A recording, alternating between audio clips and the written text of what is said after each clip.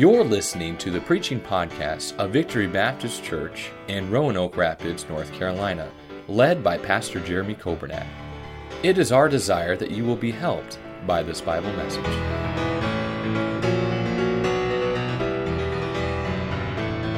1 Timothy 4 in your Bibles. I want you to notice verse number 1. The Bible says, now the Spirit. You see that word Spirit in 1 Timothy 4, verse number 1? That's a capital S, Spirit. That's the Holy Spirit. The Bible says, now the Spirit, the Holy Spirit of God, speaketh expressly.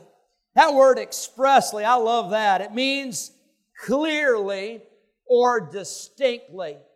Aren't you glad that God does not try to hide His Word or hide His will from us, but aren't you glad that God makes it very, very clear how we're supposed to live? I'm thankful that the Bible, it's very clear. Now, I understand that maybe there's some things in the Bible that you say, I have a hard time figuring out what this means or that means. I understand that. But you know what? There's enough in this book right here that I do understand, that I'm still working on, that I don't even have to worry about the stuff I don't understand. I'll just keep reading. I'll just keep praying. I'll just ask the Lord to show me. I'll ask the Lord to open my eyes that I may behold wondrous things out of the law. But the Spirit of God, the Holy Spirit, speaketh to us, and it's very clear, and it is very distinct what God expects of us. It says that in the latter times, some shall depart from the faith. That's scary. This doesn't say that people are going to leave a church. This doesn't say that people are going to leave a job. This doesn't say that people are going to move away from a community or move to a distant state. This book says that there's coming a day when people will actually leave and depart from the faith. That means they'll leave the truth of the Bible. They'll leave that which God has written and that which God has said is true. And they will depart from the faith, giving heed to seducing or deceiving spirits and to doctrines of devils. You say, oh, that sounds spooky. What's that? That is anybody or anything that teaches contrary to the Word of God. That is a doctrine of a devil. You ought to run from that. You ought to get as far away from that as you can. You ought to avoid it like the plague. And you ought to stay as close to the Word of God as you can, because if you don't, and if I don't, can I tell you, none of us are exempt. I've seen people that have left God. I've seen people that have gotten away from the Word of God, and they were much smarter than I am. They were much better Christians than I'll ever be, but they started leaning on their flesh.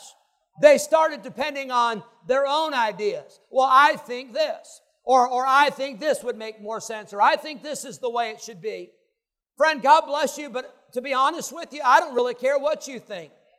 And I don't know if you really care much what I think. That doesn't matter either. But what does matter is what God thinks and what God says. And the Spirit has spoken to us distinctly and expressly through His Word, warning us of those that will depart from the faith. Verse 2, speaking lies in hypocrisy, having their conscience seared with a hot iron. I'd like to speak to you for a few moments this morning, and we'll begin a series. I won't get through it, but I want to speak to you about how to be an example of the believers. 1 Timothy 4:12, let no man despise thy youth, but be thou an example.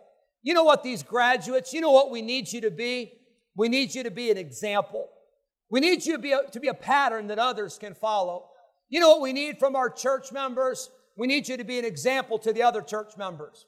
You know, we need from our Sunday school teachers and our bus workers and our choir members. And you know, we need from our ushers and our greeters. You know, we need from our parents and from our teenagers. We need you to be an example to show people the way we're supposed to live. The Bible is very clear. The Spirit speaketh expressly. I'm glad the Bible's not very hard to understand. As a matter of fact, it's so simple that the Bible says, neither is there salvation in any other. For there is none other name under heaven given among men whereby we must be saved. Now, I'm not that smart. I don't have a master's degree from NC State University like our dear brother Tristan. I'm not graduated and going into forensics and detective. And you watch out. If there's anybody that does anything around here, we're going to stick Macy Hasty on you, and she will find you. She will hunt you down. I'm not that smart, but I know this. The Bible says there's only one way to heaven. There's only one way.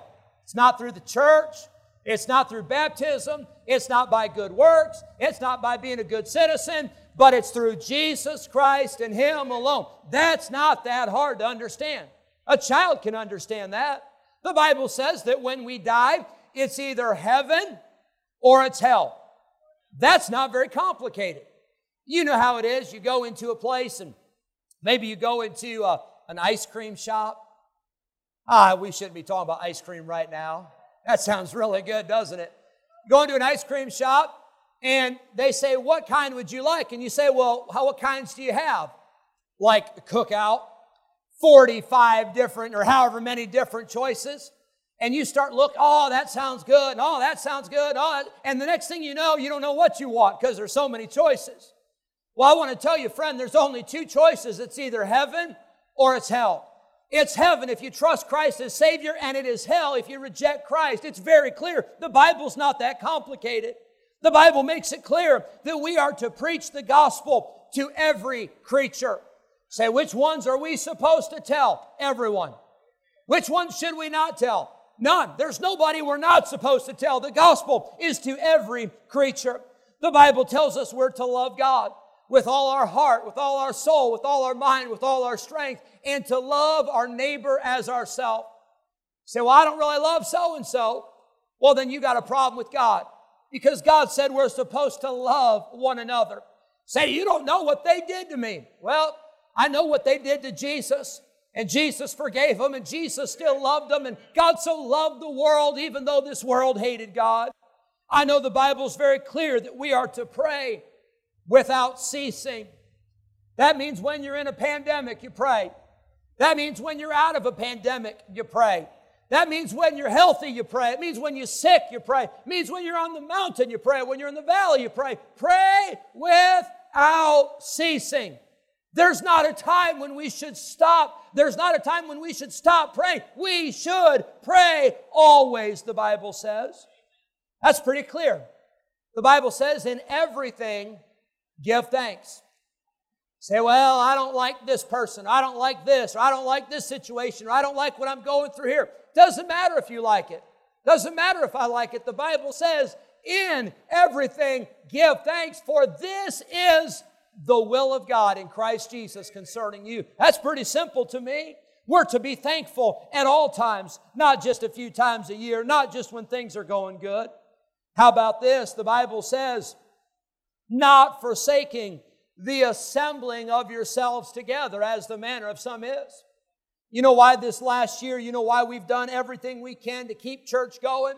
Because the Bible tells us we're supposed to come to church. That's not very complicated. That's not very hard to figure out. And we as God's people, we have the Bible. We know how we're supposed to live. The Bible says that we are to trust God. The Bible says we should not quit. The Bible tells us to put on the whole armor of God. The Bible says, seek ye first the kingdom of God and His righteousness, and all these things shall be added unto you. The Spirit of God, verse 1, speaketh, expressly speaketh, clearly speaketh, distinctly. Have you ever listened to someone talk? And please don't point towards the pulpit on this one. Please don't do this. But have you ever listened to someone talk, and when they got done, you were more confused than before they started talking? Please don't point, but could you raise your hand? Have you ever had that? Maybe you've been to a course at work, or you've been to some training at work, or maybe you go back to your high school days or your college days. We should have asked for some testimonies from Landon and Allison and Landon and Macy and Tristan. Said, have you ever had any professors that were more confusing? They made it harder than they really should have? And we'd all say yes. And we've probably been there as well. We've probably done that as well. But I'm glad when it comes to the Word of God, God has made His will very clear. God has told us how we're supposed to live. God has told us what we're supposed to do. It says in the latter times, some shall depart from the faith.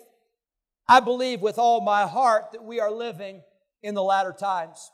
I believe we're living in the last days. I believe that we are just a heartbeat away from the trumpet sounding. I believe we are just a twinkling of an eye away from Jesus Christ coming back. And I believe we're living in the last days. I don't have time today to get into all the things going on in Israel. I don't have time to get into all the things going on around the world and in our nation and all the things that point to the return of Christ. But I know this, we're living in the last days. But I want to tell you, in the last days, the Bible warned that there would be some that would depart from the faith. This word faith in verse number 1, it means your belief in God. It's your conviction of the truth. Why will people depart from the faith? I want you to notice in verse number 1, the reason is very simple. They will be deceived. Did you know that we are very gullible sometimes?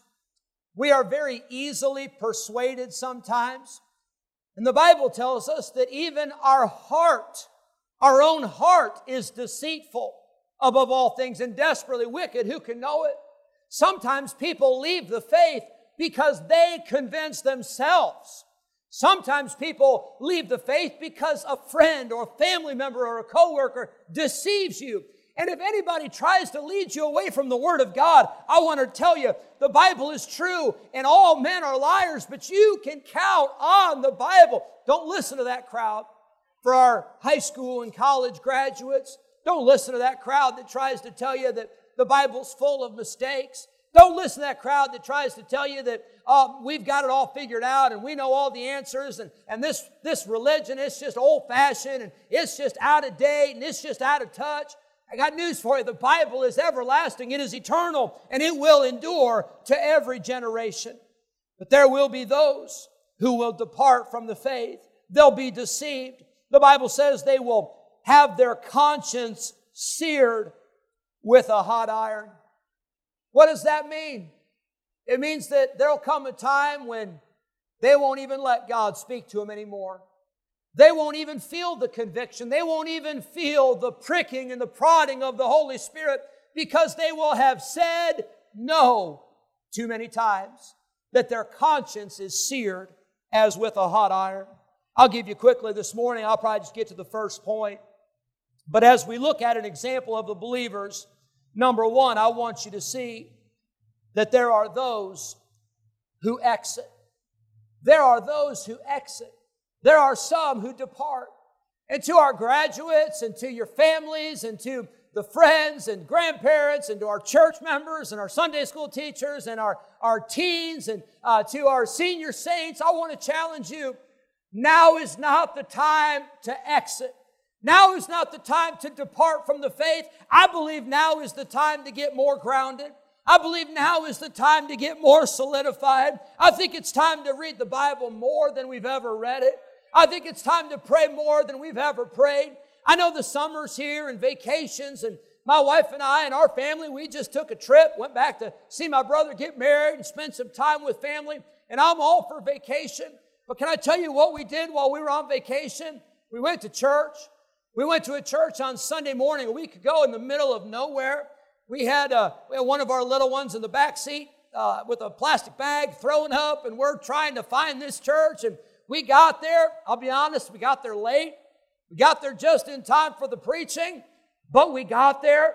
Can I tell you, now's not the time to quit on God. Now's not the time to quit on your family. Now's not the time to give up on everything that you've been taught. Now is the time to say, I will not be moved. I'm not exiting. I'm not departing. You know, on an airplane, and if you have flown recently, you know just how awful that experience is now. I didn't like it before, but it's worse now. But you know, on those airplanes, as you're getting ready to take off, they'll always show you, they'll point out the emergency exits, right? But now here's the key. When they show you those exits are emergency exits. Those are not exits that you can use anytime you feel like you want to get off the plane. By the way, I wouldn't recommend getting off the plane while it's flying at 30,000 feet in the air. Oh, here's an exit, I'll take this one. That's not a good idea. But they'll point out the exits. They'll show you where those exits are. Can I tell you, when it comes to the faith, when it comes to the Word of God, when it comes to Jesus Christ, and when it comes to the death and the burial and the resurrection of Christ, there's never a time to exit.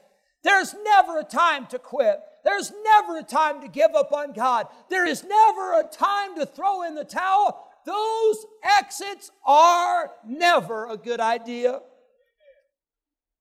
A Christian may stumble, and Christians do stumble.